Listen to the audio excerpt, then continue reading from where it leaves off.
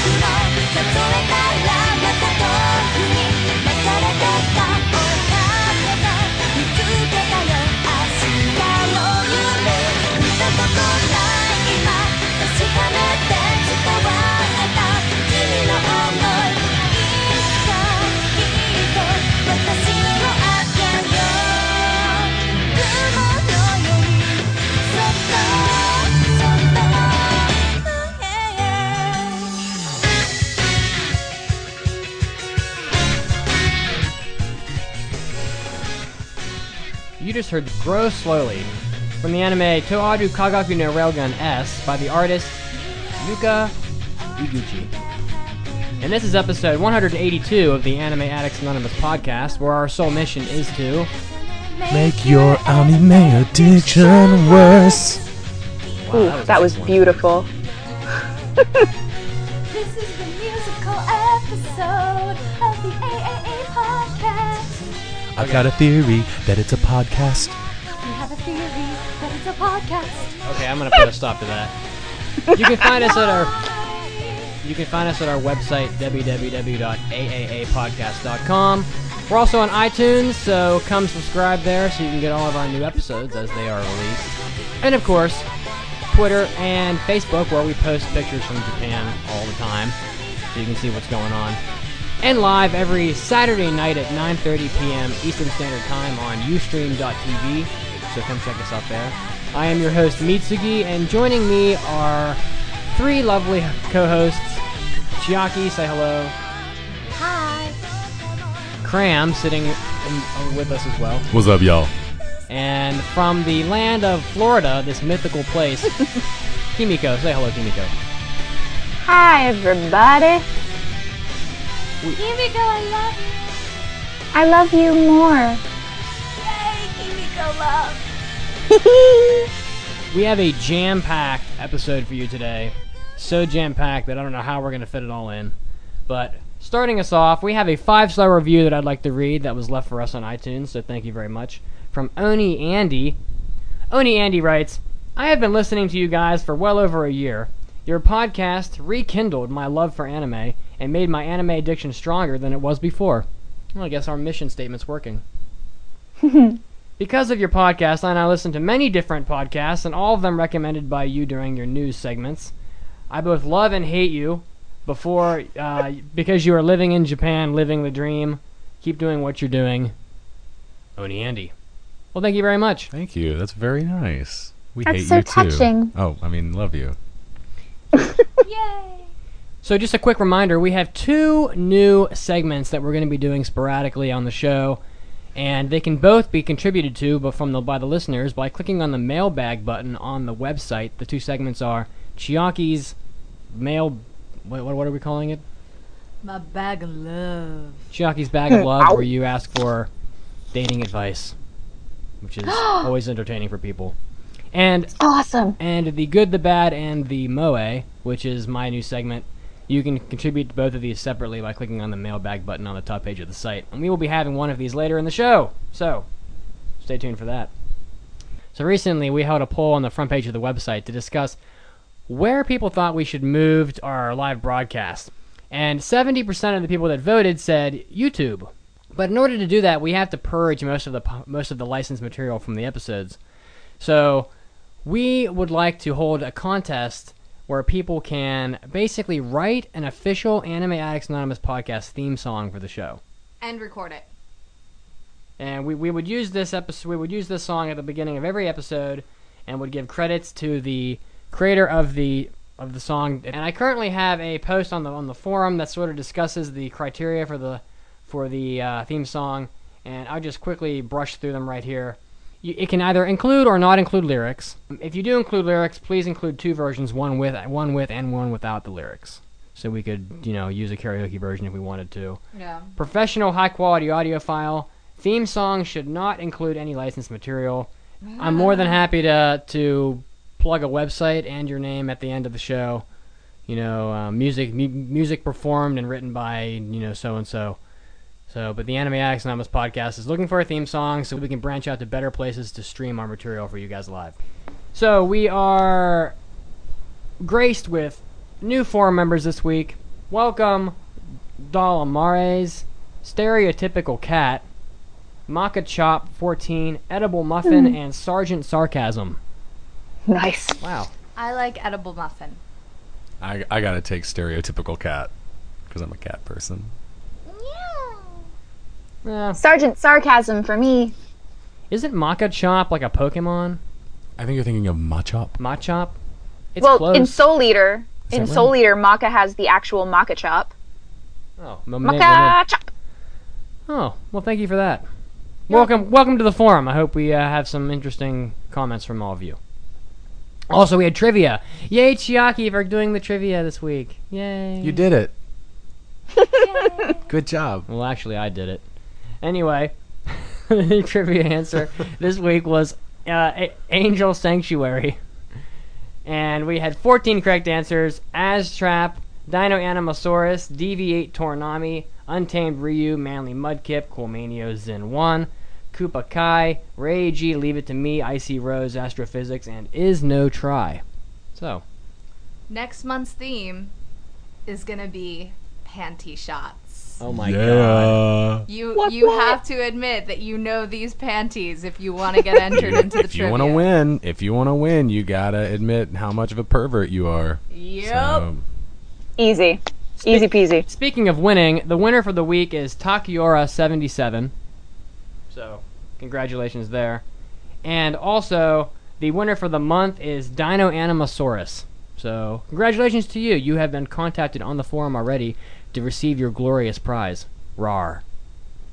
we have a lot of figures We on do. this podcasting table today. Do you want to blow our load all at once, or you just want to? I had intended to do the. I ones mean, that they're I all purchased. out here. The people in the live stream can see them, so Yeah. we might as well. Well, a couple episodes ago. I only brought one of these. The rest are belong to these two. So A couple episodes ago, we had mentioned our favorite Pokemon. And so I was at a shop and I happened to find all of the favorite Pokemon we mentioned. And in case you don't remember, Cram's favorite Pokemon was Snorlax. So there is a little Snorlax he's right sitting here. He's so cute. He looks very I love him. morbidly obese and is He's my sleeping. friend. He's my friend. And I think he's scratching his ass too. He actually. is. He's got an ass itch. And Good for him. And of course, Good. my Pokemon, Rafflesia, also known as Vileplume, which no one likes, but I like Vileplume. It's a very smelly flower. This so. this is a Pikachu that's not. It doesn't look like these. These are like finger Is puppets. that a Minecraft Pikachu? No, it's an 8-bit, like 3D 8-bit Pikachu that I got from the Tokyo Pokemon Center, and it's totally awesome. Oh my god. But there are other figures that are new. Wait, what are these? we didn't actually mention Chiaki's favorite. Oh, that's right. It's not up there. I could not find a Charizard, so we had to settle for a very cute Charmander. So, It was very cute. nah. Hey, funny true story. When I first got Pokemon, when I was a kid, I got red version, and I knew too. that you could nickname your Pokemon. I got a Charmander, and I named it Firebutt. You should be ashamed. I was. I got halfway through the game, and I was like, man, I wish I hadn't named him Firebutt. Well, So I restarted the game. speaking of butts, Chiaki's looking for panty pictures here, and there's just like asses all over her computer screen. It's very distracting. I like big butts So, and I can't. There are a couple more figures out here, and I don't I can't tell what they are from behind, so. Chiaki got 2 new figures, adding to my penguin drum family.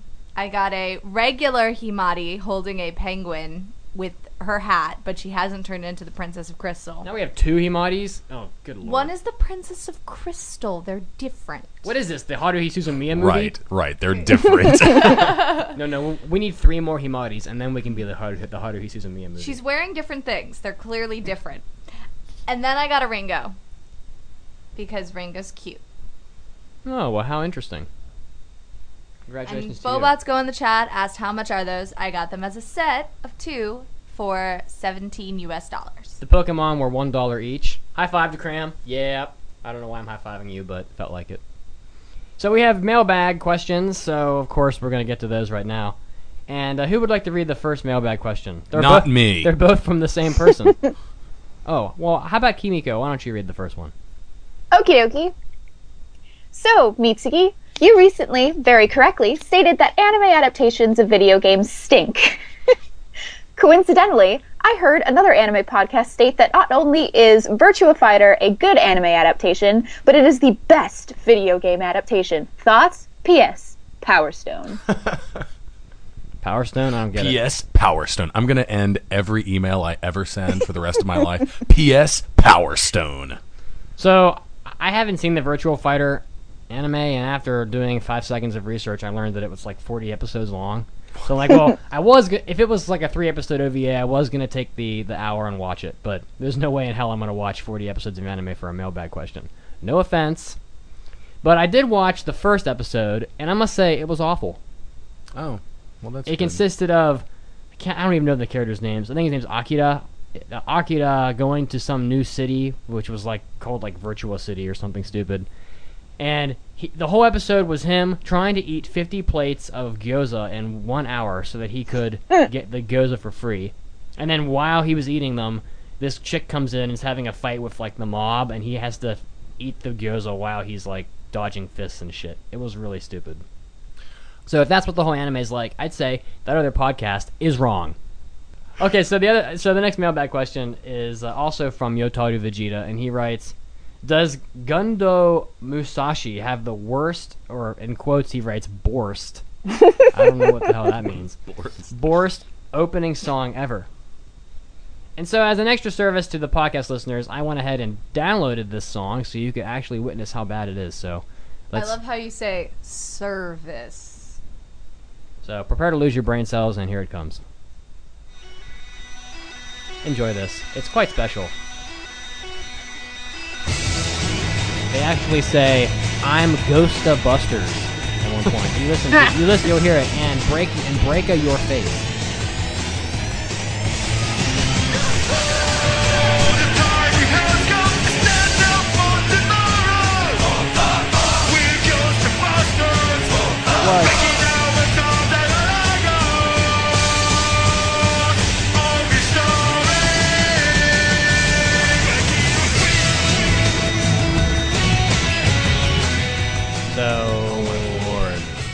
It's awful. Oh my. This is almost as bad as this is worse than the music in Shinkai's new film. You know what? But it's close. You know what? We're not there yet. So just back the mother. Mitsuki, you are throwing punches early. So I will say that this is either the worst or the best theme song ever, depending on who you are. Oh, here comes again.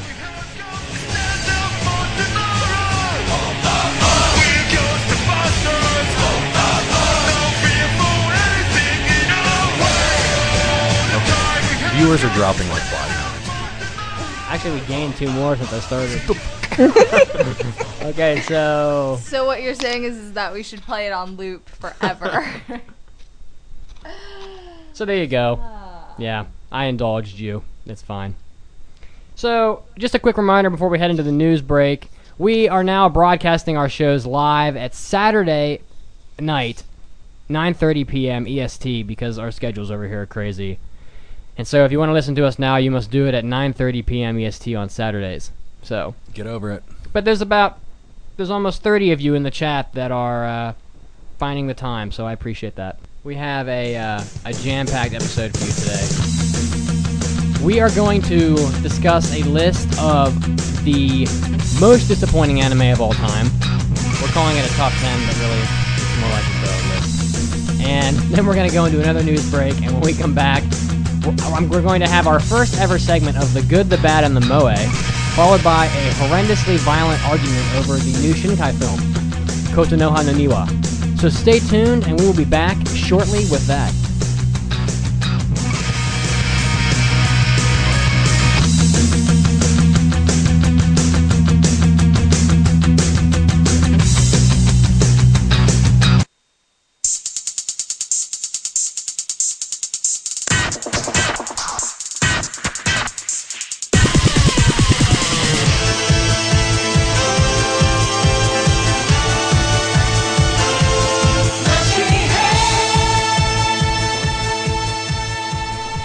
Slice of life anime fans out there, this is Chiaki and this is your anime news break.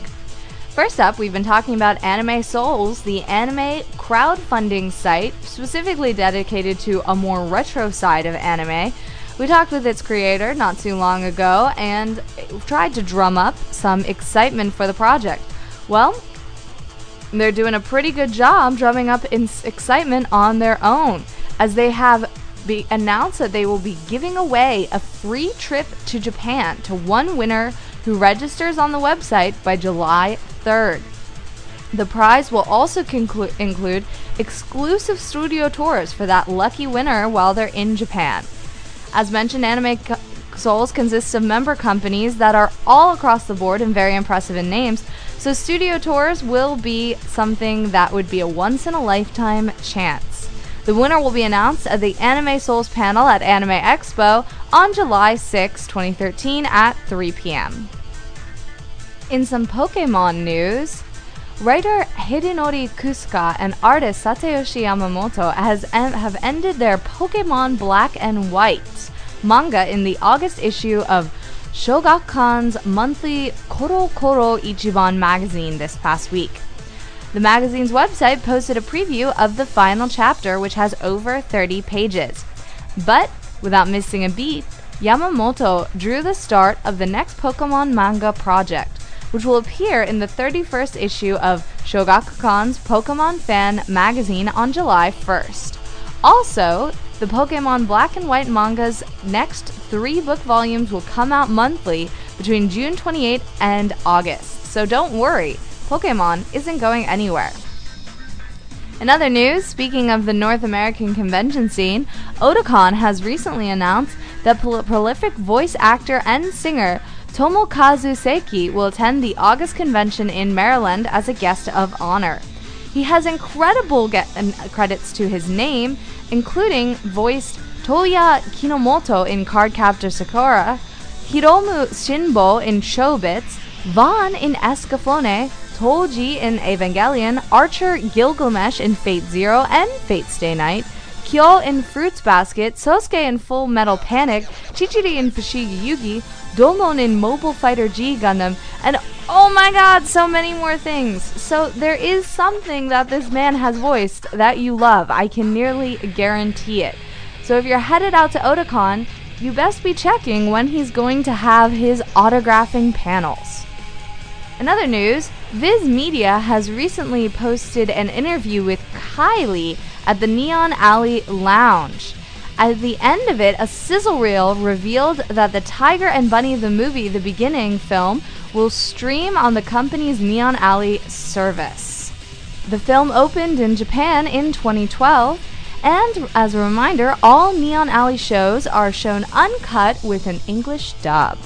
This was Chiaki, and this was your Anime News Break. Don't go anywhere, because we'll be back to the show soon.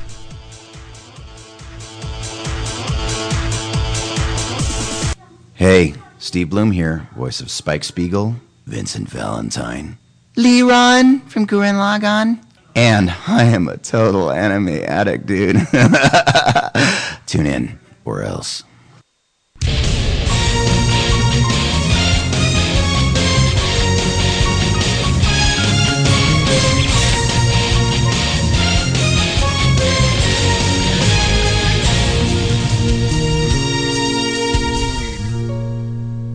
And we're back with the 182nd episode of the Anime Addicts Anonymous podcast. We are jam-packed today. We have a great show, so we hope you guys enjoy it. We're going to get started off with a list of some of the anime that we think are the most disappointing of all time, and making a top 10 list is always very difficult because no one ever agrees with you, as YouTube has taught us over the years.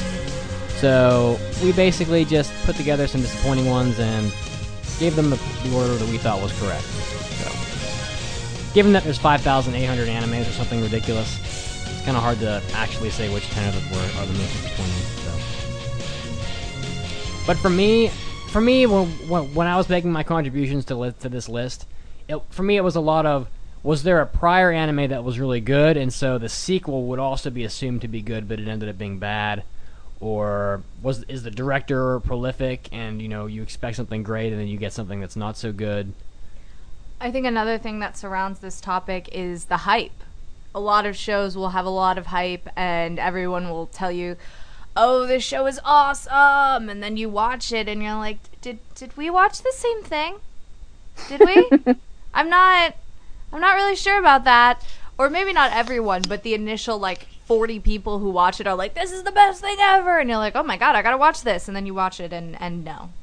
I actually, so take this more of as just a list of general, disappointing anime, but I actually do agree with the first one on the list, number 1. So, look forward to that. The rest of them, I think you can kind of swap around, but... So, disappointing anime, number 10 on the list. I didn't watch this one, so go ahead, Chiaki. This one is one of the ones that I put on there, Ungo. And Ungo I put on this list because I really went into watching this anime expecting it to have a lot of great mystery.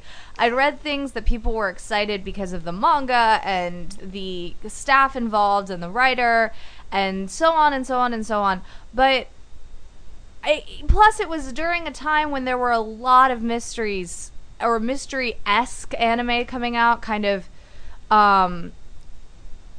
all those kind of Go-Sick and, I'm forgetting the name of the other one, but it's another library one where the girl's in the library. And then there was another one that, obviously these animes made a huge impression on me by the fact that I can't remember their names even, but I remember enjoying them. And so, to watch Ungo was an utter disappointment because anything that it had promised to deliver on, yes, thank you, Kron, in the chat, Denatalian no Shoka, wonderful. But either way, Ungo, whatever it promised to deliver on, be it a deep message or mystery or anything like that, it ended up just getting lost in these weird hijinks with this boy-girl supernatural transformation thing creature, and it just was disappointing. I expected so much more from it and got so little. Okay, so number 10 on the list, I have the new Initial D 5th Stage. Initial D is a long-running anime series that started back in the late 90s, early 2000s, spun off a long list of arcade games that were very popular. In fact, there's even the newest one out in Japan right now is the Initial D 4th Stage arcade game. But because the 4th stage was so good, and between the 1st and the 4th stage, the animes just became gradually better and better. I expected the 5th stage to also be excellent. The 4th stage did a great job of building up the hype for the races. The races generally looked amazing because the budget was high, and they had a long list of amazing scenes in the races that were really exciting. But this 5th stage that aired recently in the last couple months just really lacked the hype and the excitement that the last season offered. And I know that there was a 9-year gap between the 4th and the 5th stage, but you just didn't get the same kind of build-up and anticipation for the races. They bring them out too quickly. It's back to back to back to back, and you never really get to have that anticipation. And then once the races start, they're very straightforward and just not that interesting. So and I know that Initial D has a large following, and so for those of us that like Initial D, like myself, I found the 5th stage to be actually quite boring. So very disappointing for me. All right. Coming in at number 8 is another one that I added onto this list. And this one, I sincerely hope that there's very little argument for, because if someone's arguing this, that means you actually liked this show. Some of the characters were hot. Yeah, okay, that's the best thing I could say about it. And it is The Sacred Blacksmith. The concept is a love letter to fantasy fans, and I'm a huge fantasy fan, and I was ready to give it a lot of leeway because I love the fantasy genre. It's, girl who wants to become a knight. She's working to defend her town. There's the handsome, aloof, chip on his shoulder blacksmith who has something to prove, and then there's the magic sword and oncoming conflict and so on and so forth. And they just weighed it down with all kinds of crap that wasn't important and that didn't help the series at all. Not to mention it had one of the flimsiest stories that you could have ever really hoped for.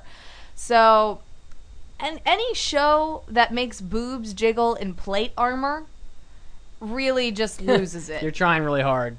You're trying very, very hard to ruin your show. And that, for me, I was hoping for something. I won't say I was hoping for Lodoss War, but I was hoping for something that was really fantasy and maybe a little cliche, but cliche in a fantasy way, not in a I'm going to show you panties way. So that was really disappointing. This next anime, I think, could arguably be higher on the list. We have it at number 7, but I was grossly disappointed by this one, and really, really wanted it to be great, because it had a concept and idea that I don't think had been done before, and looking back on it, might be a little bit tasteless, considering the recent events that happened here in Japan. But Tokyo Magnitude 8.0, number 7. Tokyo Magnitude 8.0 is a show that came out a few years ago that was about an 8.0 earthquake in the heart of Tokyo, the epicenter. And so you expect to see, I don't know what I expected, but I expected this huge, dramatic catastrophe that really grabbed the viewer, because there aren't very many animes about earthquakes. And maybe that's because it's a sensitive subject here in Japan, but it just wasn't really something that had been done a whole lot before. And I like natural disaster stuff. I always like the movies that come out in Hollywood that are about volcanoes, and I liked Dante's Peak. I even liked the Tommy Lee Jones movie Volcano. You're out of your mind. Whatever, man. I like that scene. That scene where that guy jumps out of the subway train and just melts in the lava like a pencil in the pencil sharpener. God. You mean the scene where he's saying the Lord's Prayer as he's walking along and just slowly melting into the lava? Yeah. Really? That scene? Okay. Yeah, that scene. So I expected this to be really great, and the first couple episodes were good because you actually had the catastrophe happen. You have, like, the Rainbow Bridge collapses, there's, like, buildings collapsing everywhere, and looking back, it's really sensitive because of the recent massive earthquake we had in 2011. Well, I remember they were having a rerun, actually, of this anime when the massive earthquake happened, and they're like, we're gonna stop this rerun. we're not gonna air this anymore, so, yeah. People in the chat are asking, what is the Rainbow Bridge? The Rainbow Bridge is a large bridge that connects what? that connects Tokyo to Odaiba Island, and at night it's called the Rainbow Bridge because it has rainbow colored lights on it. So it looks really beautiful at night, right above above the water. Yeah. And it's an iconic location in Tokyo, and so of course they had to destroy it. Do they destroy Tokyo Tower also? Oh, they have to. I think they do. I think it falls down. Yeah, it's pretty intense. But then, after maybe the 3rd or 4th episode, the show just sucks. It just sucks. It's basically just 8 episodes of the girl trying to walk home through all this rubble. And it's just not interesting. Really very boring. And I thought they could have done a whole lot more with it. And for those of us that have seen that anime, you probably stopped watching it after the 5th episode. But, we have to finish this stuff here because we're a podcast. And whether we suffer or not, that's our plight. So number 7 is Tokyo Magnitude 8.0. Don't really recommend it. The one good thing I could say about the anime is that they did research on how the structure of buildings would actually collapse if there were an earthquake of that size. So supposedly, the manner in which things like the Rainbow Bridge collapse were accurate to what engineers thought would happen in real life. So I thought that was interesting, but it's not enough to save the show. So, these next two are pretty good on the list. Coming in at number 6 is Umineko no Naku Koroni. And it really is not quite fair when you have something like Higurashi no Naku Koroni to live up to. That's bullshit. What? What? Bullshit. I don't Holy agree. crap. I'm bitter about this anime. Well, you did have to suffer Well, through it. if you don't want yourself to be compared to an anime that came before from the same director, then maybe you shouldn't make 5 out of the 6 words in the title the exact same. Like, of course, if people that watch Higurashi no Naku Koroni expect something out of an anime called Umineko no Naku Koroni. Am I wrong? From the same director? I mean, I thought at first when I first saw it come out, I thought it was a sequel. Yeah. So, I mean, of course, like, it's going to be directly compared. Well, yeah, but either way, they made their bed and they had to sleep in it with Umineko because it's not an absolutely horrible series, but it's incredibly disappointing, especially when you go into it with a Higurashi mindset. You watched more of this one, Mitsugi, so I'll let you take it away. Well, this is one of those anime that basically it commits, seppuku in its convolution. It's one of those shows where I can't describe the plot. It's impossible. But they'll kill a character, and then the character will be alive again like 2 episodes later without any explanation whatsoever. And things like that, and in addition, they just kind of jump back and forth. There's like a chess game going on between 2 of the characters, and they're trying to, if I remember correctly, they're trying to either prove or disprove the existence of magic. And so she's like, oh, wow, this guy died like this, and so there's magic. And he's like, no, this is what could have happened, blah, blah, blah. And besides being very violent, it was just a show that when I watched it, I felt like I had no idea what was going on. And people might say, oh, well, maybe you should read a summary or read the manga or whatever. And I say to you, that is not a good argument, because if a show is created, period, it needs to be able to stand on its own. You can't expect the viewer to go consume every single drop of material that a show has to offer. You know what a really good example of this is? Of it done right? Game of Thrones. Oh, yes. Yeah. Yeah. Yeah. Because if you didn't watch the book, you can still or if you didn't watch the book, if you didn't read the book, you can still enjoy the series. I want to move quickly away from Game of Thrones. Da, da, da, da, da. So, yeah, Umineko, if the viewer can't gather the plot even at all from watching it, then it fails at delivering its storyline. So, the viewer shouldn't have to have a PhD in literary theory to understand a story. So, and coming out right after Higurashi from the same director. Oh. The next one, I think Kimiko shared our pain on this one, so. Oh, and so much pain. Here comes the haterade from Facebook, and we're gonna get a 1 out of 5 review on iTunes going, how dare you? I'm giving you a 1 out of 5 because you hated on my favorite show. Go ahead, Kimiko. Okay, so firstly, I want to say I haven't seen all of the original Haruhi Suzumiya anime, but what I have seen was awesome. I really, really enjoyed it. Okay, and I've seen a couple of the things that came out, like the little bit parts, like the little extra episodes or little things that came out after, and those were also, like, they were between decent and pretty good. But this... Mostly what I remember about this movie was that it was so long. It's so long. Well, now everybody knows what it is. The disappearance of Haruhi Suzumiya. The disappointment of Haruhi Suzumiya. Oh, very nice. Quite. Can I just say, though, whenever I think of the disappearance of Haruhi Suzumiya, I just think of how at the very, very end, when it finally ended, Mitsugi just dropped down onto his knees and was like, thank God! Yep. I It was- remember there were a I number of did. times I- where we looked at each other going, "It's over, right? That's it." That's it, right? no, no. Oh, Still more? Oh, okay. So- What is this, Mozart? What? So Mitsugi is sitting in this theater that has like 2,500 people in it, and it's full of like raging Haruhi Suzumiya fanboys and fangirls that would literally sit there for 14 hours and watching, this movie of nightmarish proportions.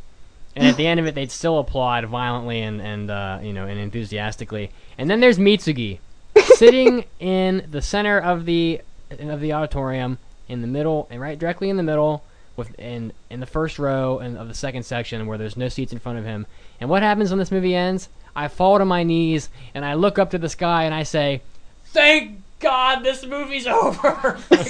Christ. It was like 2 hours and 45 minutes or something. It feels so much longer though. I think It does. at one point in this movie, are there not like 4 kyons? There are.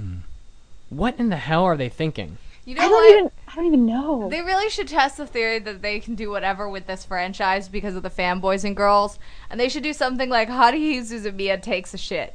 And just have it be an hour long OVA of a Haruhi on the toilet. And while she's on the toilet, she just daydreams. But That's it always goes back to her on the toilet.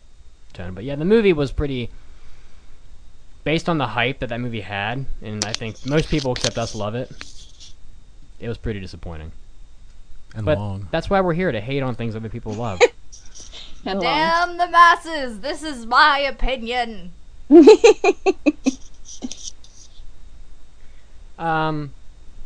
Dear Lord, this next one. Yes, my son. Very nice. So number 4 on the list is a show that most people probably haven't seen, but many people probably have seen the original, and that is Kite Liberator. Now, I've talked about Kite many times before, and I think we've all seen it. Kite was a show that came out in 1998 that was quite good. I mean, it wasn't amazing, but considering it was actually originally a hentai, it's pretty good. Good enough to have a Hollywood movie made after it. So 9 years later, you expect that Kite Liberator, the sequel, can also be quite good, and there's a lot of anticipation because of the delay. Much like Duke Nukem, this anime sucked. And so everyone who liked the original Kite and was expecting some badass action scenes, a story about assassins and something simple that you can just consume as guilty pleasure material, was really boring and failed to deliver pretty much anything worthwhile. For those of you that have seen Kite and tried to watch Kite Liberator, I think everybody pretty much agrees. So, am I the only one here that watched Kite Liberator? Yep. Yes, you are. It's pretty bad. Yeah, so I don't have a whole lot more to say about that, other than the fact that there's a Kite movie coming out starring Samuel L. Jackson. What is with Samuel L. Jackson starring in all the anime adaptations? Maybe he really likes anime. Yeah. How about that? Maybe he likes money. I can't imagine they're paying. Speaking that of Samuel L., much. did you see that YouTube video of him doing the monologue from Breaking Bad? It has nothing to do with anime, but it's totally awesome. I will look it up. My YouTube recently has just been Red Wedding reaction videos. In any case, Jesus. next on the list, here's what confuses me about what comes in at number 3. You have awesome source material. You have so much source material that you could pick any arc you want. And I'm talking about the Wolverine source material. This was a Madhouse and Marvel collaboration. And yeah, okay, they learned a bit from their mistakes, and the Iron Man anime was actually okay. I won't say Didn't much the more. other two kind of suck? Well, Wolverine was awful. Iron Man was okay. Well, I should know. Yeah, I mean, I'm the one that reviewed it. Right? It was me. Was it you? It was terrible. Oh, I watched some of it. The whole anime was about him trying to rescue this chick and it was just like a series of mindless fight scenes. I haven't seen any of them. I heard the X-Men one's the best one of all of them. It is. The Wolverine one is I wonder if I haven't seen the Blade one, but I'm told the Blade one is maybe worse than the Wolverine one. Do you remember the Blade anime series from years and years ago before they did that special? No, but I liked the first Blade movie. I like the first 2 Blade movies quite a lot. Didn't he go to prison? Yeah, he is in Wesley prison right Snipes? now. I think he's in prison right now. What did he go to prison for? He's still tax there. Evasion? Was it tax evasion? Jesus, a Hollywood actor went to prison. He's for like 5 years for anything. Yeah, that's astonishing. But yeah, I just knew this anime was incredibly disappointing, and like I said, it confuses me why it was so awful because you had a great studio, you had great content. You had the original content creators going, go, my children, make something with this. And you make crap. Why?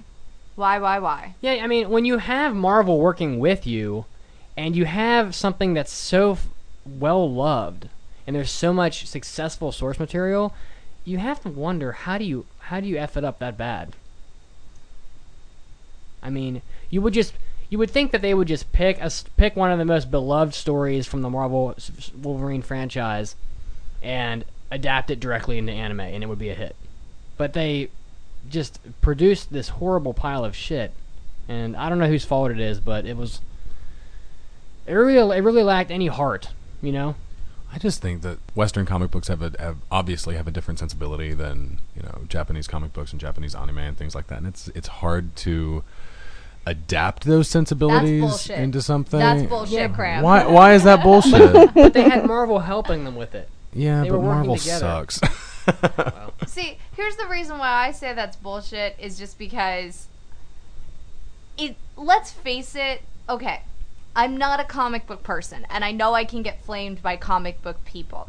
But at their core, if you were going to make an adaptation, the Marvel and DC and whatever comic stories are not that complicated. Right. They're not. They're dude's from another planet, or dude has scientific experiments done on him and dude becomes superhero. They're not dude has a bunch of money and his parents die and he makes a bat cave. Like, they're not.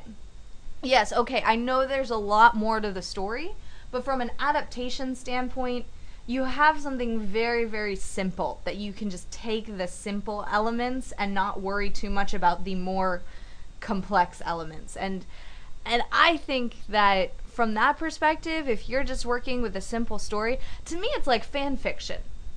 It's like someone who's saying, I'm going to write a fan fiction, and I know 13-year-olds who could write a better anime adaptation, script plan, whatever, than Madhouse and Marvel did. So I don't know. That's my opinion. I think they're just not willing to do it that way. I mean, I think that, I think Western comic books are so rife with, like, changes and retcon garbage. Like, if you read the Wikipedia page for any one comic book character from the West, like, all it is a series of bad writing choices and changes that, based on changes that all had to do with how the comic books were selling at the time, about, all this stuff. And these characters have so, like, these huge histories that I feel like all of those weird changes and things that if you look back on all of the different things that have happened to any particular character, any particular series, would make for something kind of interesting, bringing it over to, the Japanese storytelling perspective, where things can get a little bit convoluted and weird and crazy, and it's okay and can actually be good sometimes. But instead, they're just like, no, we are going to take the most simple idea and we're going to make something as Western as we possibly can, but we're going to call it anime, and it's going to look kind of like anime, and it's going to be disappointing. And that's why this is on this list. So, okay. What we can all agree on is that this anime is disappointing. Yeah, the hell with it. Burn. I'm glad I never saw it. Burn in the hellfire. So, number 2 on this list, I don't personally really agree with the placement, but it's it's pretty bad, and I think I agree with the placement. I think it's on this list for the same reason many of the other ones are, and that's that there are a number of prior entries into the franchise that were very successful and arguably even very influential. And that is the Blood franchise, which is, the Blood of the Last Vampire, for example. And Blood Sea, the recent Clamp adaptation of Blood Sea that came out, what was this, last year? Is it really a Clamp adaptation? They just did character designs, right? Well, regardless, Clamp touched it, so it has to suck. Clamp did touch it. I can't argue Why? that. What does that? Why does that have mean? It has to suck. Clamp has done a lot of bad stuff. Yeah, but they also did Card Captor Sakura Yay! and Chobits. This came out like a decade ago. I know more they than did. a decade. It was okay. Clamp did write the story along with Nanase Okawa and Junichi Fujisaku with Production IG. So Clamp did touch it. Clamp touched it. It was Clamp's name is at the top of the billing under written by. I think that means they did more than touch it. So, Blood Sea is just this, as I think I called it in episode 104, it stands for Blood Cake, Blood Cute, Blood Crappy, Blood caffeine. Blood Coffee. All she does in this anime is kill something and then go have, like, tea and coffee at the local coffee shop. I swear, Cram's looking at me like I'm insane. Does this? Is her name still Saya or something It like sure that? is. It? Does she resemble anything like? I mean, is she Why don't anything you like? Google it? Is Go she ahead. anything like? No, I mean like character wise. Like, does she act anything like her original form, like from the original Like dark, short brooding, film? and partially yeah, evil? like barely speaks at all, and like No, just not kills really. indiscriminately. She's what you expect from, I don't know, from Clamp. There's a lot of cuteness like injected into it, So just looking at her, just look at her character. I mean, look at her. There you go. Does this look like Saya that you know? No. She's like smiling gleefully no. with glasses and hair that looks like if she like that looks like she could fly away with her hair. That's how big her hair is. Oh my Wow. god. So it's just Wow. for those of you that this was like the death of some people's anime fandom. I'm sure They moed the shit out of her. they did. Oh And shit. for those of you that loved anime and maybe grew up on Blood, the Last Vampire, and some other things like it, this probably was a striking blow to your childhood and your anime fandom because this f's up the Blood franchise big time. No, they also genre clash the shit out of her too. And Oh, of course. because at the end, and you'll find it if you search on like Google, there are a lot of scenes of her looking badass covered in blood. It's but very, very misleading. The scenes, the pictures that are her covered in blood on Google probably represent 10% of this show. they did come out with a movie though that looked like it had gallons of blood in it, which might have been more appropriate. It's not even about the blood. I mean, this is one of those typical shows where they saved everything good until the end, and at the end there's like people getting their limbs ripped off and shit, and it's pretty violent at the end and pretty. The last 2 episodes are nothing like the first 9 episodes. So, but by that time it can't be saved if you've wasted that much time. So number 1 on the list is probably the most controversial one we've put on the list. I fully agree with this. I'm so excited and totally agree as well. It's weird because it's the most controversial, but I think we all agree. So, just to answer Cram's question real quick, the spin-off's called Mobile Suit Gundam Age: Memory of Eden. Okay. It's an OVA, comes out at the end of July. Cram, you haven't announced one, and you're the newest. You probably have the least hate. No. build-up from I people. want to let Kimiko do it. Oh, Kimiko. Okay. Okay. Will you? I mean, Cram can do it. I don't mind. care. It's- Go ahead, Kimiko. Okay. But just because I totally and completely and wholeheartedly agree with this being the ultra most disappointment, at least, that I've felt personally. So what we consider to be the most disappointing on this list of top 10 is Ponyo by Miyazaki. How dare you say anything bad about Miyazaki? You go burn in hell. Oh my God! All of his films are masterpieces. Every single one. You don't know what you're talking about. I don't like Castle in the Sky. I like Castle in the Sky. It's a little slow. Yeah, it is a little. Yeah, The story's it is. kind of shitty. It is. Hey, It's that's mostly not a his little fault. It's a little. It was a slow. book first. The music's amazing. Oh my god, so much. Joe Hisaishi for the win. But I think one of the biggest things about the reason why we're so disappointed in Ponyo is because we have a certain level of expectation for Miyazaki films. Like, we expect masterpieces, as I'm sure most people do. Like, we expect to be awestruck and to be blinded by beauty and deafened by wondrous music. And so if it's even mildly below that, it's a disappointment. And Ponyo was probably one of his worst movies. You know what I think is the other thing for me with Ponyo? The characters weren't very good. No, Like, they weren't. I love Miyazaki's characters. Look at Kiki's Delivery Service. And I am not talking anything bad on Kiki's. Oh, whoa, Kiki's whoa. is a masterpiece. Whoa. You better watch it. I already said Kiki's is a masterpiece. What am I watching? Kiki rules. Kiki rules. Yeah. Gigi is But the bomb. What I was I love Gigi. The point I'm trying to make is that Kiki's Delivery Service is an incredibly simple story. It's an incredibly simple story. You can summarize the entire story in like 4 or 5 sentences. But what makes that movie so amazing, despite the fact of its perfect execution and its simplicity, is the fact... The panties? Bloomers. Granny panties. The Bloomers. granny bloomers? Is the fact that the characters are amazing. Think of a character you don't like in Kiki's Delivery Service. Think of one. Nope.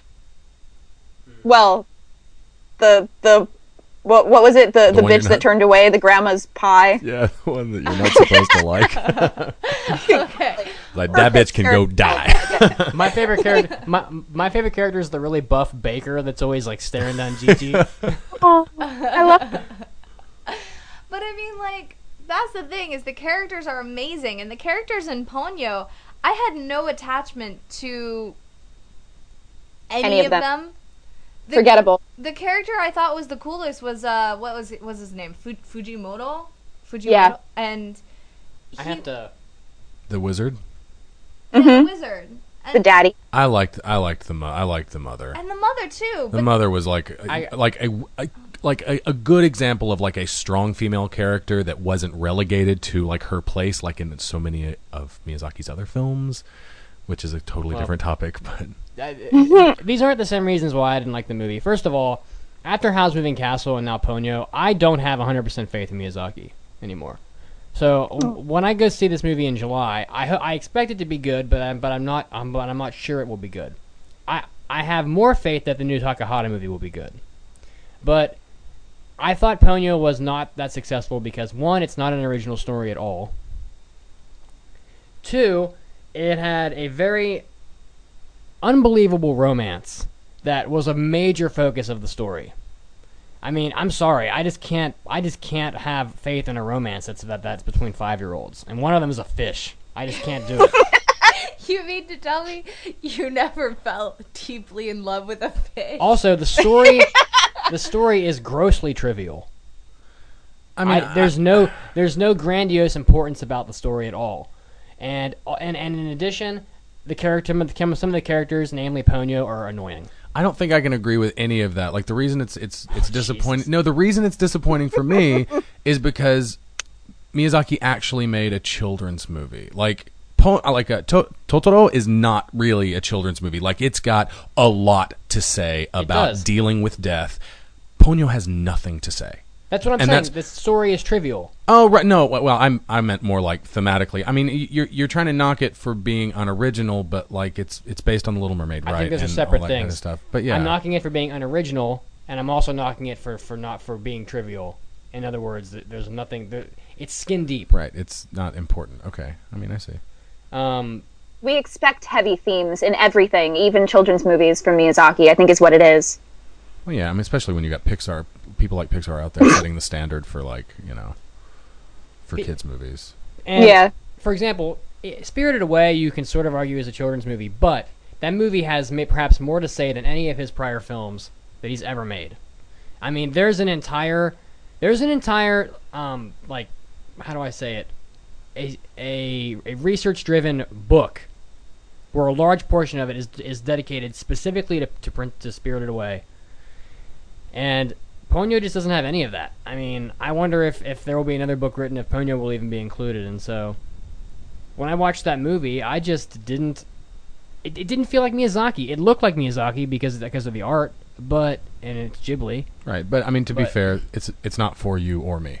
Also, the music wasn't particularly good. A lot of The people. It theme wasn't. song's It cute. wasn't even Joe Hisaishi, was it? I'm pretty I sure. don't know. I don't know. I'll have I'm to not look sure. that up.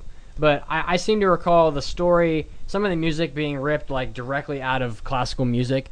There's that scene where all of the fish are escaping and they're kind of floating up to the surface. Hisaishi did the music. Oh. I remember Wow. thinking that the song that they play there, if I'm remembering correctly, sounded exactly like Ride of the Valkyrie from Wagner. Things like that, where I recognize the source of the music, and the music, other than the Ponyo, little fishy by the sea, blah blah blah blah blah. That song is the only song I remember, and it's flat out obnoxious. So, Cram's looking at me like I'm nuts, but that song's annoying. It's cute. I like it. My students sing it. It's cute. Yeah, well, your students are wrong. Your students I'll are be sure like to tell them 5, that. right? I mean, Yeah, it's they're cute young. when a 5-year-old sings it. Well, hopefully you at least agree with one or two we had in our sort of top 10 list of disappointing anime. If you haven't seen Ponyo, go ahead and watch it and see if you don't agree. I mean, It's cute. it's good, but trite, it's good, but it's not Miyazaki level. So, anyway, we're gonna take another news break, and when we get back, we're gonna touch on our new segment that we're introducing to the podcast, and also we're gonna have a very hate-filled argument about Kokuno Hongoniwa, perhaps a hate-filled argument. So, we'll be back in a few minutes, so stay tuned.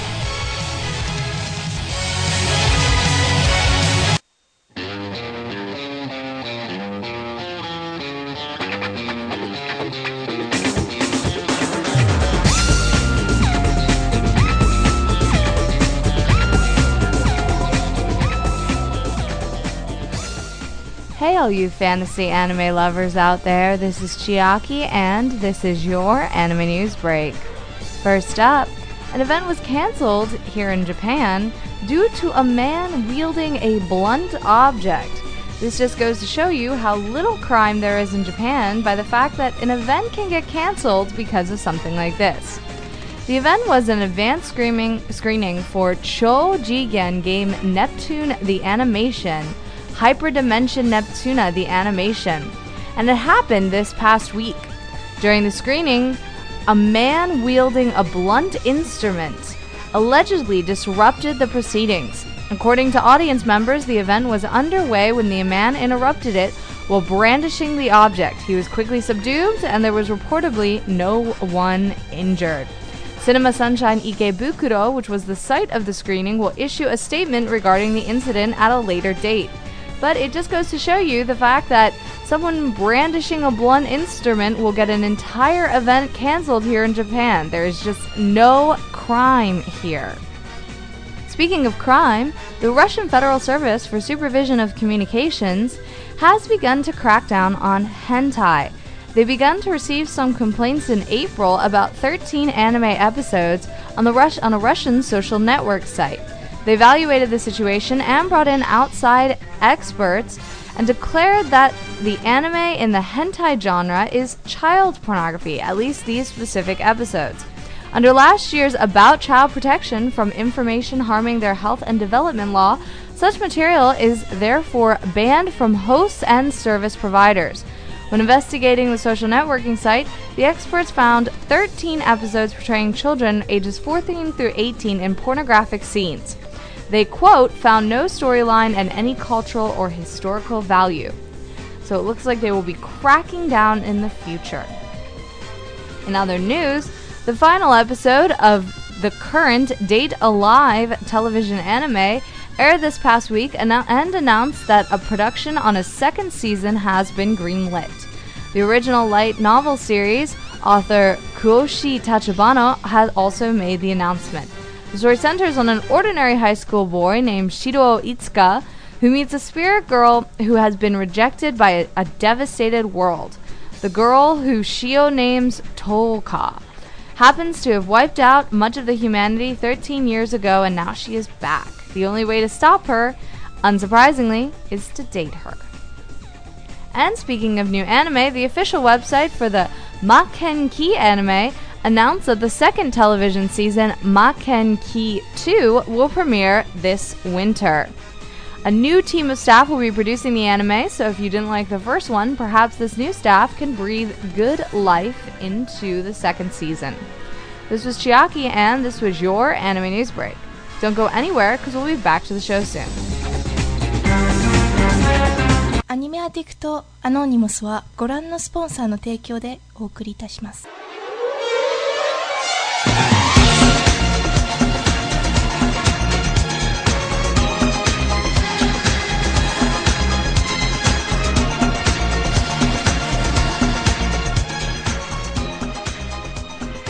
And we're back with the 182nd episode of the Anime Addicts Anonymous podcast. Chiaki is dancing. So, we have a new segment to introduce to you today. And I think that the theme speaks for itself. So, why don't we just get started? Howdy, partner. I seen you riding in on that dusty trail. Welcome to the good, the bad, and the moe.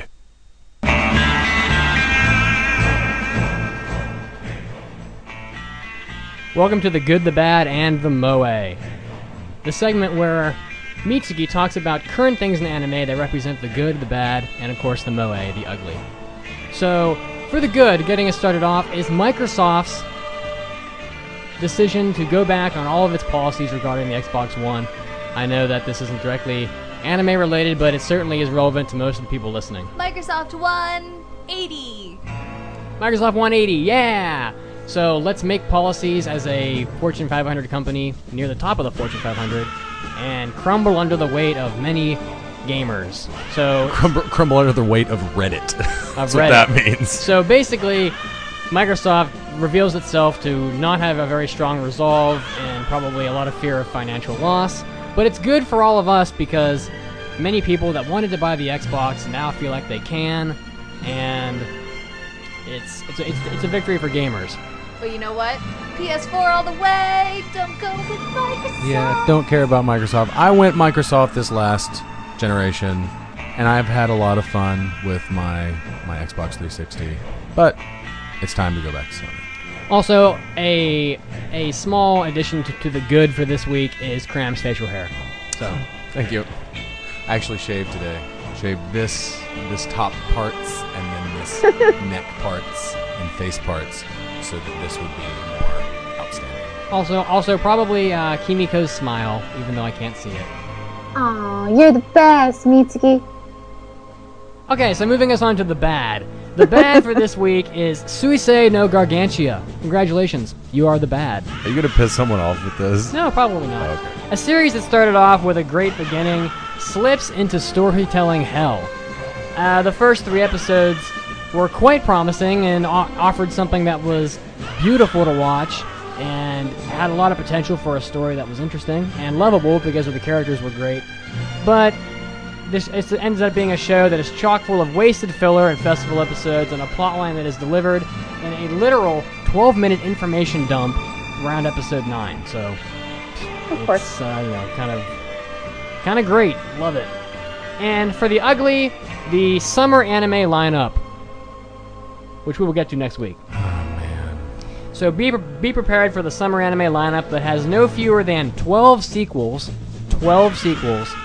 And of the original shows, there are an extraordinarily large amount of them that look to be pure moe and school anime. You can probably count on one hand the shows that are not sequels that look like they're meant for adults. So look forward to the summer season, which we will cover in the next episode. So Chiaki just showed me a picture of Nappa. Just pointed to me. Thanks. Yeah. Actually, we were talking about this the other night. you look just like Nappa. The possibility. It's intense, man. Of Mitsugi and I being Vegeta and Nappa for Halloween. It Oh my God, would work please. Because you have the facial hair and you have the facial hair and the look. I'll just shave this down. Like I would be happy to go with the Fu Manchu for a little while. If you went down to handlebar mustache, you would definitely have like a Nappa face, and Vegeta. Your body types are appropriate proportions to each other. Yeah, I mean, like when Nappa stands next to Vegeta, Vegeta looks like a 5-year-old child, right? and you're much taller and larger than I am. That's true. And I also have somewhat of a receding hairline, like Vegeta has. You just need to grow your hair out and spike it up. If Oh I my grew it God, out dude. long and just spiked it up, and I think it would be strikingly good. It could be It could be awesome. good. You gotta be Lunch. Oh, you could be launched, but why is Launch hanging out with Nappa and Vegeta? I don't know. She has beautiful blonde hair. She's crazy though. Lunch's mother freaking You are crazy. you are a crazy bitch, Chiaki. Oh. Oh. Anyway, let's start fighting. Oh wait. Round Oh one. wait. Let me get Fight. my notes open so I can defend myself. I've got my notes open. I'm ready. We've all got notes. I'm flying by the seat of my pants. Well, I at least go into this with the solace that I know that Cram is alone. Okay. So We'll this- see. We'll see. I've got the chat. Maybe the chat will back me up. So all right. So this is an argument / review on the film Kotonoha no Niwa, which is a new anime film that just came out that was written, produced, screenplay, voice, music, whatever, everything by Makoto Shinkai. Actually, that's not true. He has a much bigger staff now than he used to, but it's mostly his baby again. So, Kotonoha no Niwa, or the Garden of Words. My general thoughts on the movie.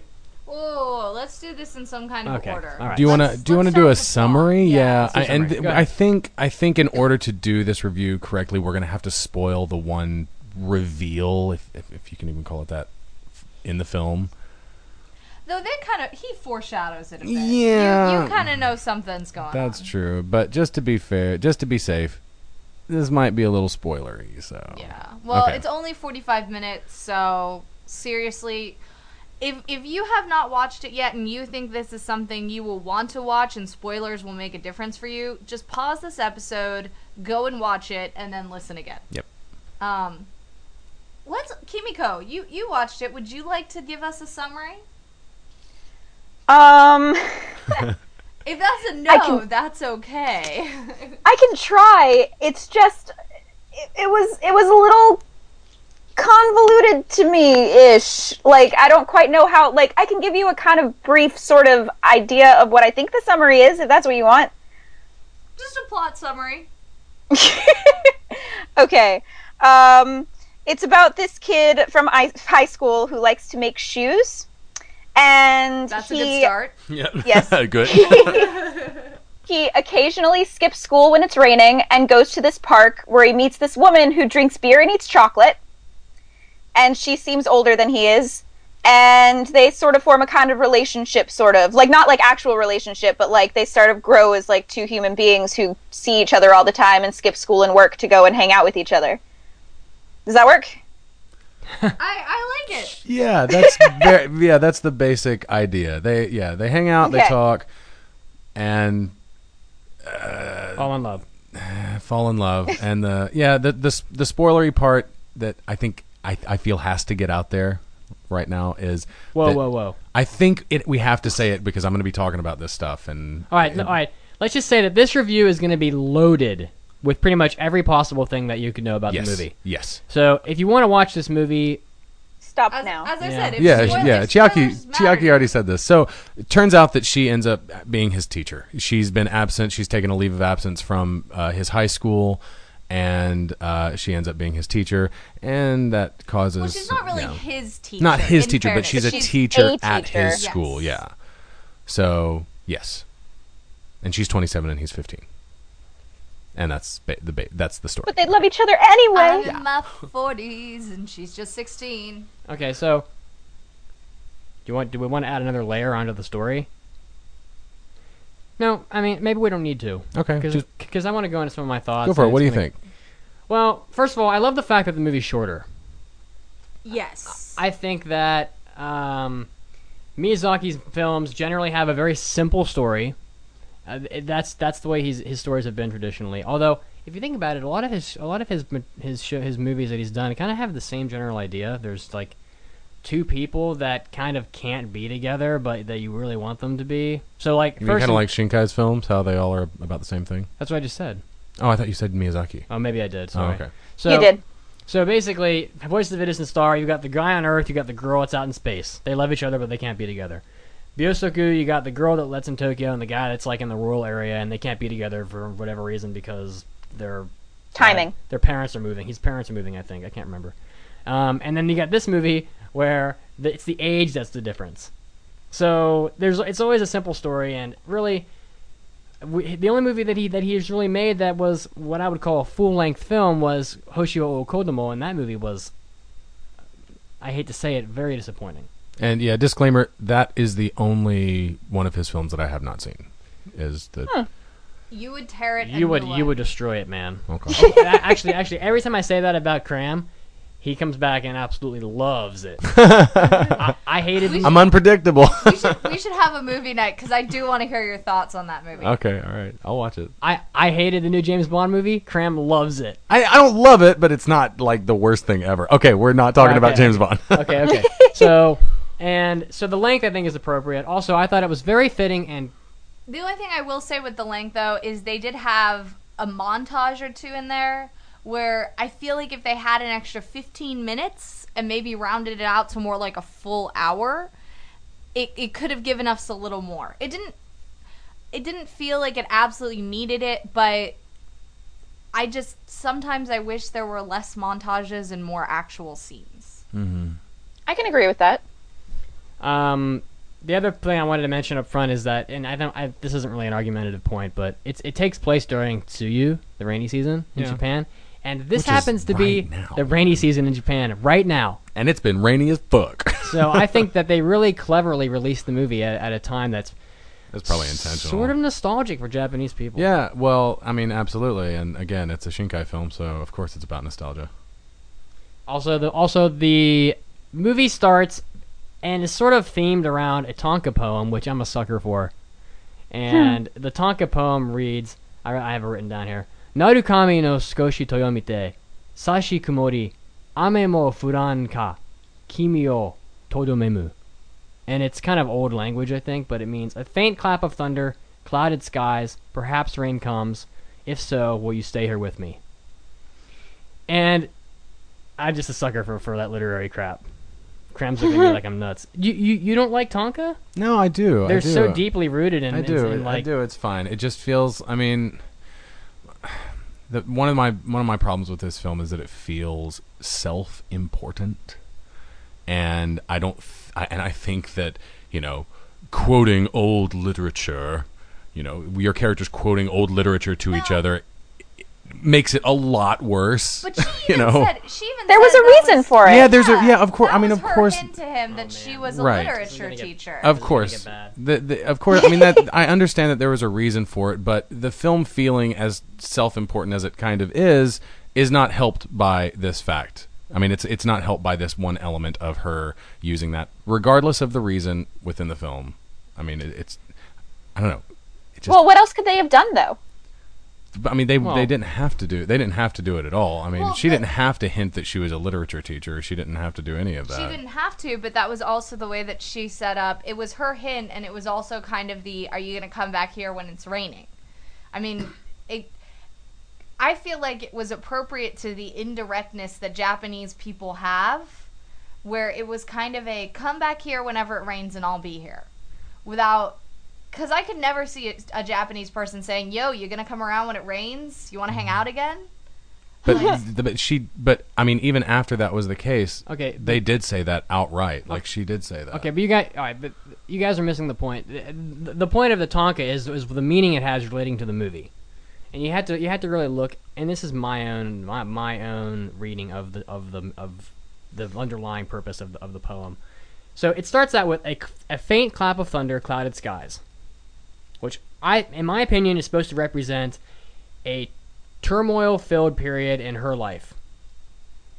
And perhaps more her life than his life, because he's just a typical high school boy that's trying to find his way. But she has kind of really lost herself. Her job and her relationship recently both fell apart. So, clap of thunder, clouded skies, you have representing her life, and then of course, rain comes, will you stay with me, is representing her seeking some kind of a resolve and a comfort. To me, the movie is really about kind of drawing this kind of dichotomy between this young man who is 15 years old. He likes to make shoes, and he hasn't really started his journey yet of life, so to speak. And then you've got this woman who has ostensibly already started her journey, who's been on it for a few years, and who's kind of stuck. It stops. Right. Her journey is she's failed in her journey so far. And the idea that he makes shoes and he hasn't started his journey and he's going to make her a pair of shoes and she's stuck on hers. Important. It's important. It is important symbolism. I think it's one of the more interesting things to come out of the film.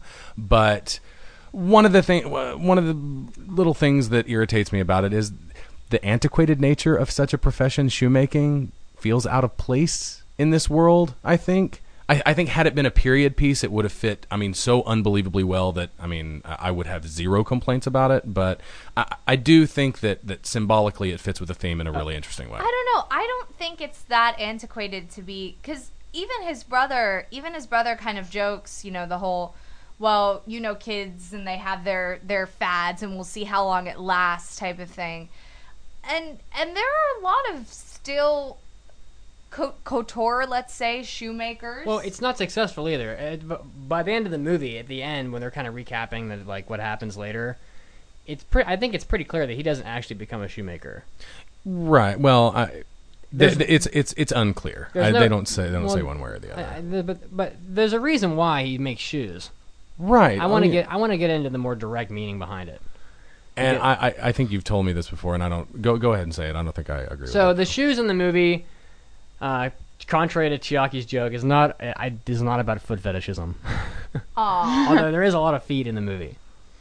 But I have a whole thing about foot fetishism in this film. We'll get to it. We'll get to it. But they clearly, the bare feet in the movie clearly represent an unraveling of the female character, the lead female character's stability in her personal life.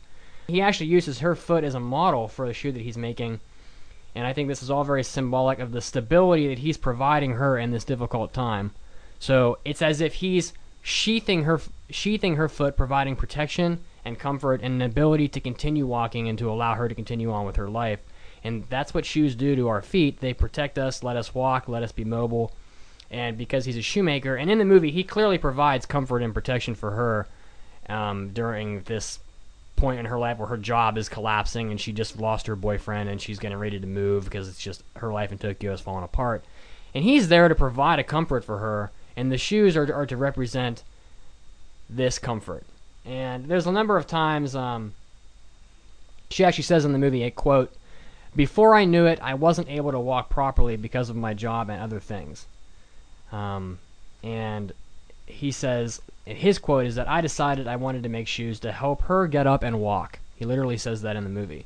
Sure. I think this is a very, and actually not a very not a very hidden symbolism either. I think it's quite blatant. Yeah, but I think it has less to do about this idea of comforting her. I think this image of comfort that you found in the shoes, the symbolism of the shoes is not. I think it's pretty one-dimensional. Like, I think it pretty much goes as far as it goes as far as what she says in the climax of the film, which we'll talk about later, and the links. I have that written down too. The links that he goes to at school when he confronts students about some other things that have gone on. It's a simple symbolism. Is that what you're saying? It only has one layer. There's only one layer of the onion to peel off. I agree with that.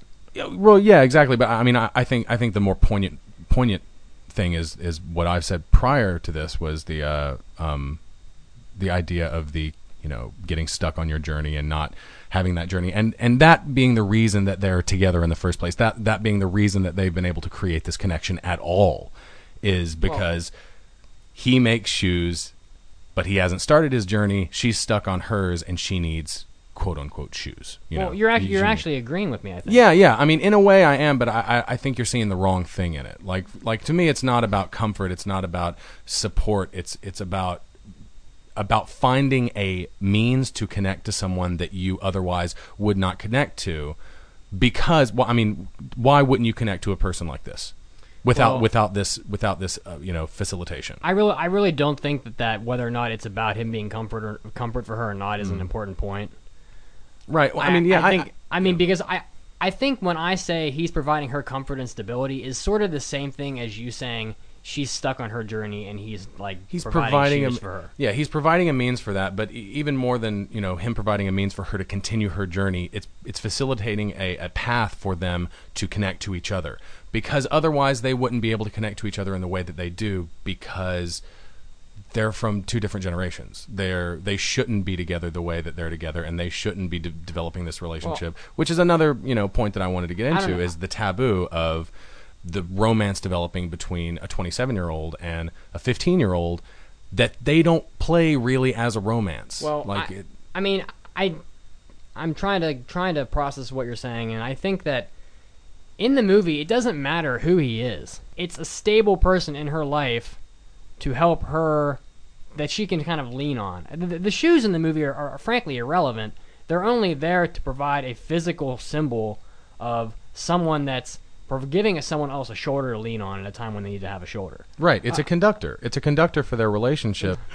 But anyway, like the thing that bothers me about their relationship the most is that the blossoming romance between a 15-year-old and a 27-year-old is played as cute and as innocent, and it completely ignores everything that makes such a taboo ripe for creating interesting drama.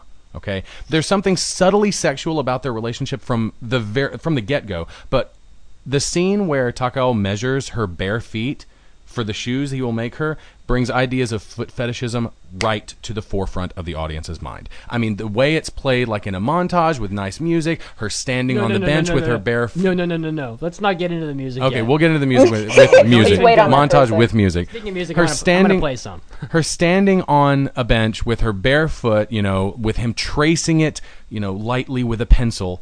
That is so sexual. Like, it's sexual imagery. There's no denying that it's sexual imagery, and that's as far as they go. But they want you to think that this is a sexual relationship, at least psychologically. I thought it was the New York Jets head coach, Rex Ryan. But they want you to feel that. Like, the filmmakers want you to feel that between them. And the fact that Yukino is Takao's teacher comes as a significant reveal about halfway through the film. Takao fights for her honor and even confesses his love to her, and despite all of that, it goes ignored and remains what it always was, which is like super, super vanilla. Like, it establishes this relationship and ignores everything that's interesting about this kind of relationship. Everything. I sort of do get tired of Shinkai's abandonment of his relationships. Like, he refuses. He has never had a relationship in his movies come to fruition. And so I wish that they had sort of been together and explored the taboo a little more and actually made something out of. I mean, in Japan, all right, first of all, in Japan it's not even illegal. It might be taboo, but it's not illegal. Yeah, but it's still taboo. No. So it's taboo, but less so than it would be in the West, I think.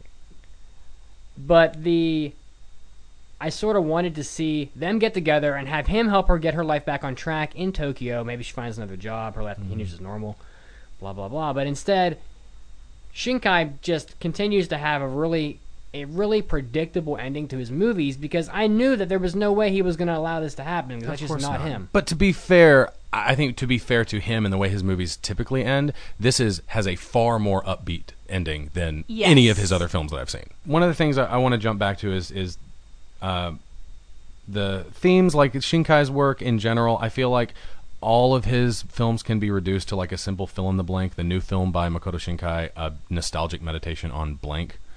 And I mean, this film is about loneliness, isolation, and regret. I mean, absolutely, because it's a Shinkai film. But I feel like the theme of all of his films is really can be boiled down to, boy, it sure sucks when things aren't perfect. It just sucks when things aren't exactly the way that everything, should be to make things great. So we're just going to dwell on this for a while and then end the movie. I mean, like, that's fine, but I don't think that's a narrative. It's a meditation on a feeling. And that's okay, that's fine. Like, maybe his films should be art installations and not films, but Let's talk about the music. Yeah, let's talk about it. What do you think? Crap. Well, I like the ending. The ending. I like the ending theme, Yeah. which I'm going to play right now. But that doesn't count. See, and that's exactly the opposite of how I feel. So why do you think the music is bad? I actually don't have any samples of the background music, but as a person with with 22 years of piano under my belt, and you play piano too, and so does Kimiko. I do. Actually, Kimiko has a degree, so she knows more about this than either of us. I think I found the music in the movie to be fitting, the background music, I mean, to be fitting, but utterly atonal and unmemorable. I mean, you could have had fitting music that was somewhat chaotic, because I know that's what he's going for. Sure. But you don't need to sound like... You don't need to sound so amateur. I mean, the music was just... It was non-melodic all the time. It sounded like a 7-year-old child that happened to know the key of D sharp and was just like randomly slapping notes in D sharp. That's what the music sounded like to me. Now the ending theme is I think is catchy, but I mean, it is. You could have injected any pop song into the end of it, but honestly, I don't think it was fitting at all. Just from the standpoint that when you're watching a movie or a show or anything, the score is not supposed to be so blatantly noticeable. It's not supposed to stick out like a sore thumb. It's supposed to kind of be subtle underneath it or add something. It's the sort of thing where you wouldn't notice it was there until it was gone. And every time the piano came in, which sounded like a crappy MIDI piano with no pedal, by the way. It was just awful. Every time it came in, it was like, oh, there's some things going on in the background there. Okay. It had no flow, and it was very, I don't know, like it was very broken up. The transitions didn't really exist. And there was a lot of bouts of like, here's some piano, now here's some silence. Now here's some piano, now here's some silence. And it felt very awkward, and again, like you said, Mitsugi, very atonal, not a lot of dynamics, not a lot of really anything. There was one piece in the entire thing that I thought even sounded mildly attractive, and it was a piano strings piece towards the end when the whole confession thing was going on. And even then, it was very, very mediocre. I gotta say, I agree. I mean, I hadn't even thought of the fact that the music was it stuck out so much, because I specifically remember thinking, wow, this music's awful every time they played it. Exactly. It was, in fact, everything you guys are saying is exactly the opposite of how I feel. Like, are you serious? To me, like, this is so crazy. Like you said before that it was fitting. I agree that it's fitting, and I do agree. Only in that it's chaotic, which is the setting for the movie. Right. I do agree that it's fitting, and I do agree that it's forgettable. But I think that the type of music that it is lends itself to being those things. What type of music is it though?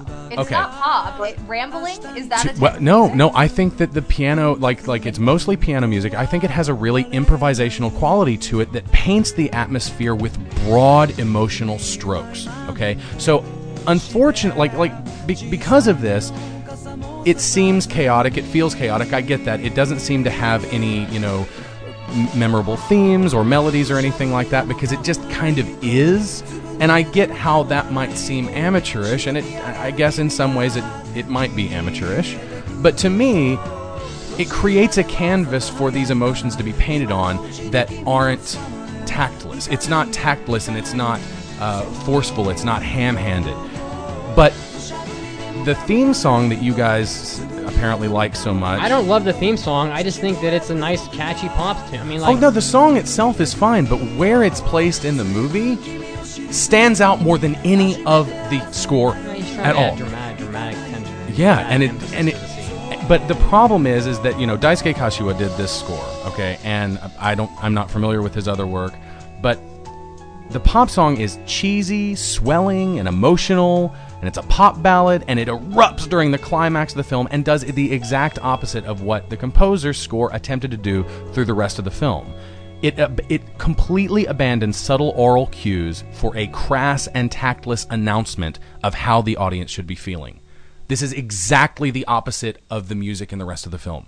Do you like the end of Biosco 5 cm? Or do you hate it for the same reasons?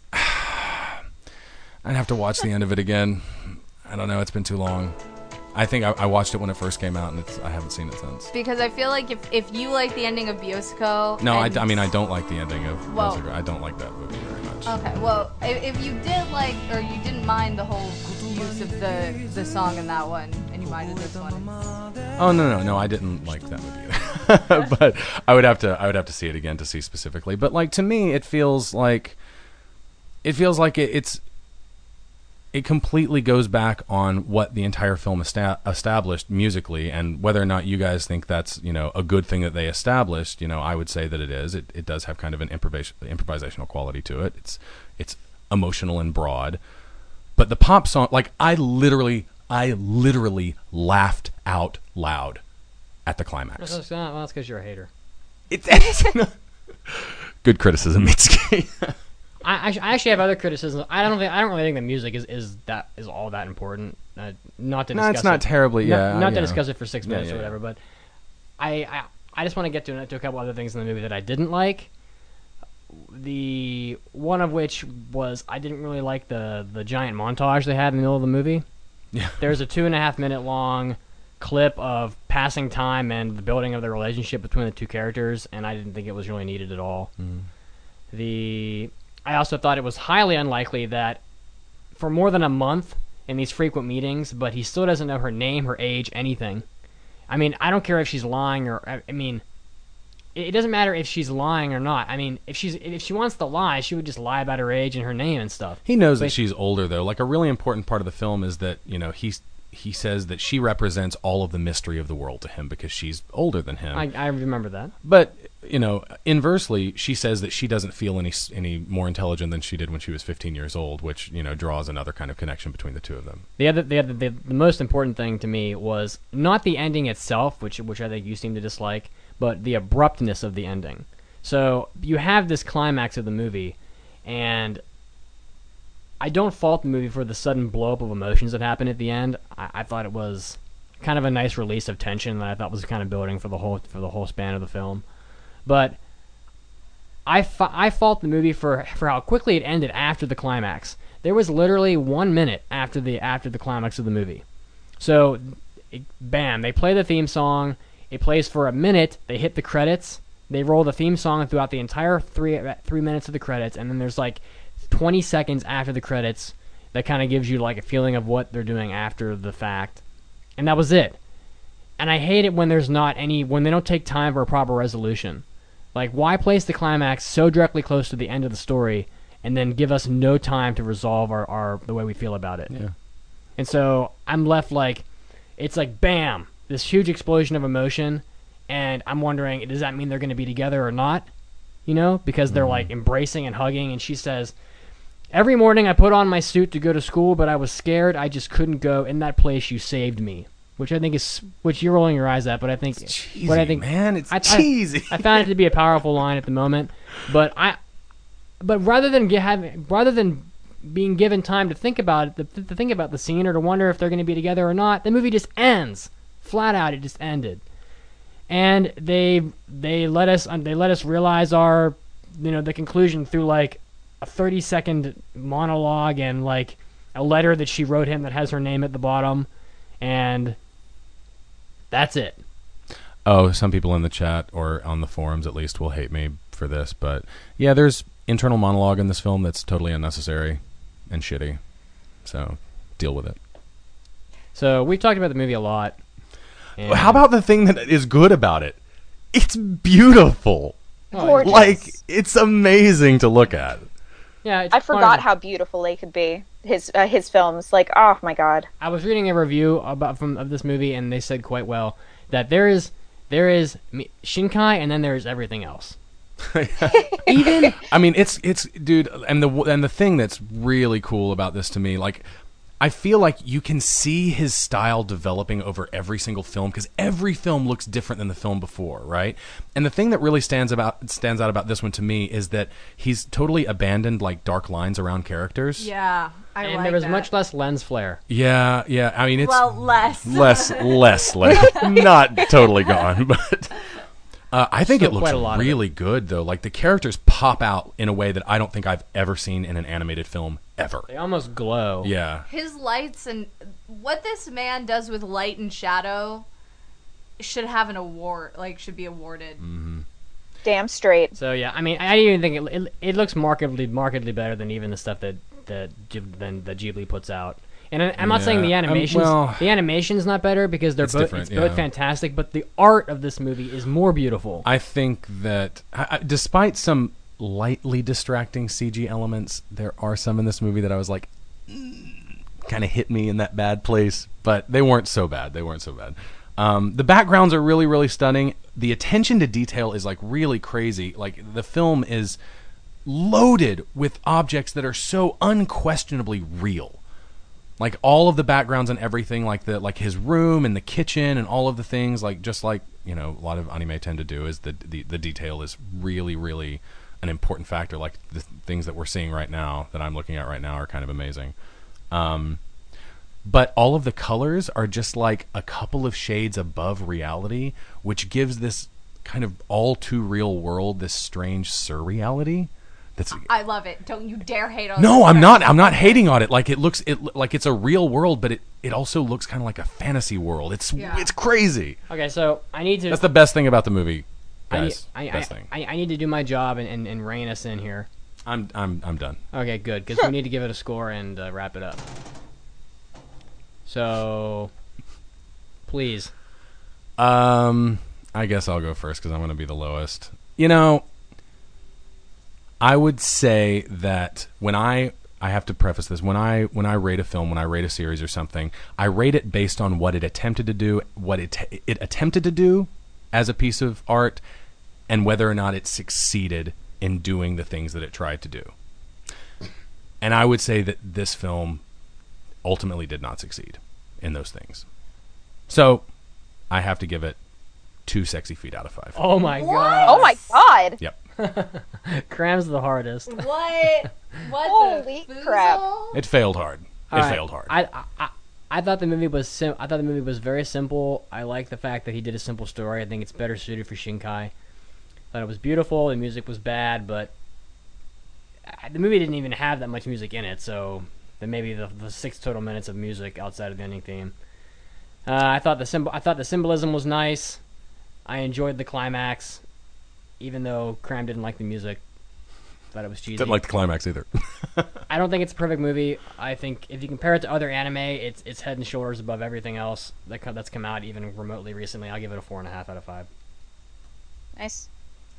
I really loved the film. Cram, I do see a lot of your points, but I don't think it was as bad as what you make it out to me. Just my opinion. No, that's fine. But I can see where you were going with it. I do love, as Mitsugi said, that he went back to a more realistic world, because I think that just suits his style so much better than anything with a fantasy element. I'm gonna give it 4 lens flares out of 5, because the music was jarring for me to the point that I didn't focus on those scenes because I was too busy trying to find some kind of melody or harmony or something in the music. And there are also a couple other things that in a film so short, I feel like you got to get a lot more right than he did. So I'm gonna give it a 4 lens flares out of 5. Go with your heart, Kimiko.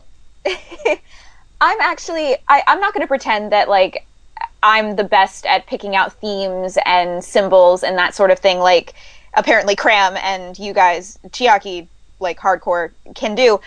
So what I'm going to do instead is I'm going to compare it to all of the other Shinkai films in my own personal, sort of score. And to me, it was, I think, probably my second to least favorite of all of his. So I'm going to give it, even though it was still amazing, and I did hate the music, but I'm still going to give it a 4. A 4 random food, unable to be tasted illnesses that never really get hit on out of 5. It rounds up to a 4 out of 5. So anyway, and I want to make sure that I give mine. I'm going to go with P. Skelly's suggestion: 4.5 sexy toes out of 5. She did. I said sexy feet. I said 2 sexy feet out of 5. Oh, you did? Yeah. Okay. So, And to be I fair, think like, that yeah. I think that at the end of the day, I think that Cram, what you do is you're trying to like compare this movie to perfection, And if you take this, Well, no, I mean, if you it's reviewed tough. every anime that came out, like in like this current season, the way that you reviewed this one, everything would get a 1. Okay. Because anime in general is absolute rubbish compared to this. Well, movie. like I said, I rate something based on what it attempts to do and what it succeeds at doing and how well it succeeds at that. So for example, last season I did Bakumatsu Gijinden Nomen and I gave it a 3. Okay, I gave it a 3 out of 5. I just gave this a 2 out of 5. I think this is a better film than that is a series, even though I just gave it a 2. But I think that Bakumatsu is more successful at what it tries to do than this film is at what it tries to do. Jesus, I can't talk. I mean, the way that I think about it is that like this movie, It's done. at 4.5, is even an eon better than Titan, which everyone seems to just like be rubbing themselves all over about. So, I mean, just four out of 5 is P.S. Kelly, Citizen Kane, 1 out of 5.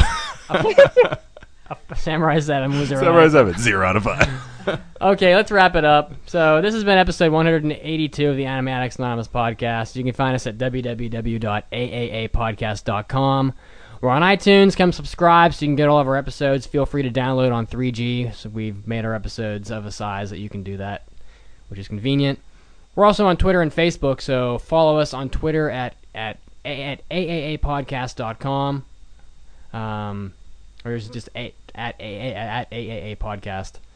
And you can get all of our live pictures from Japan that we take and participate in the journey with us.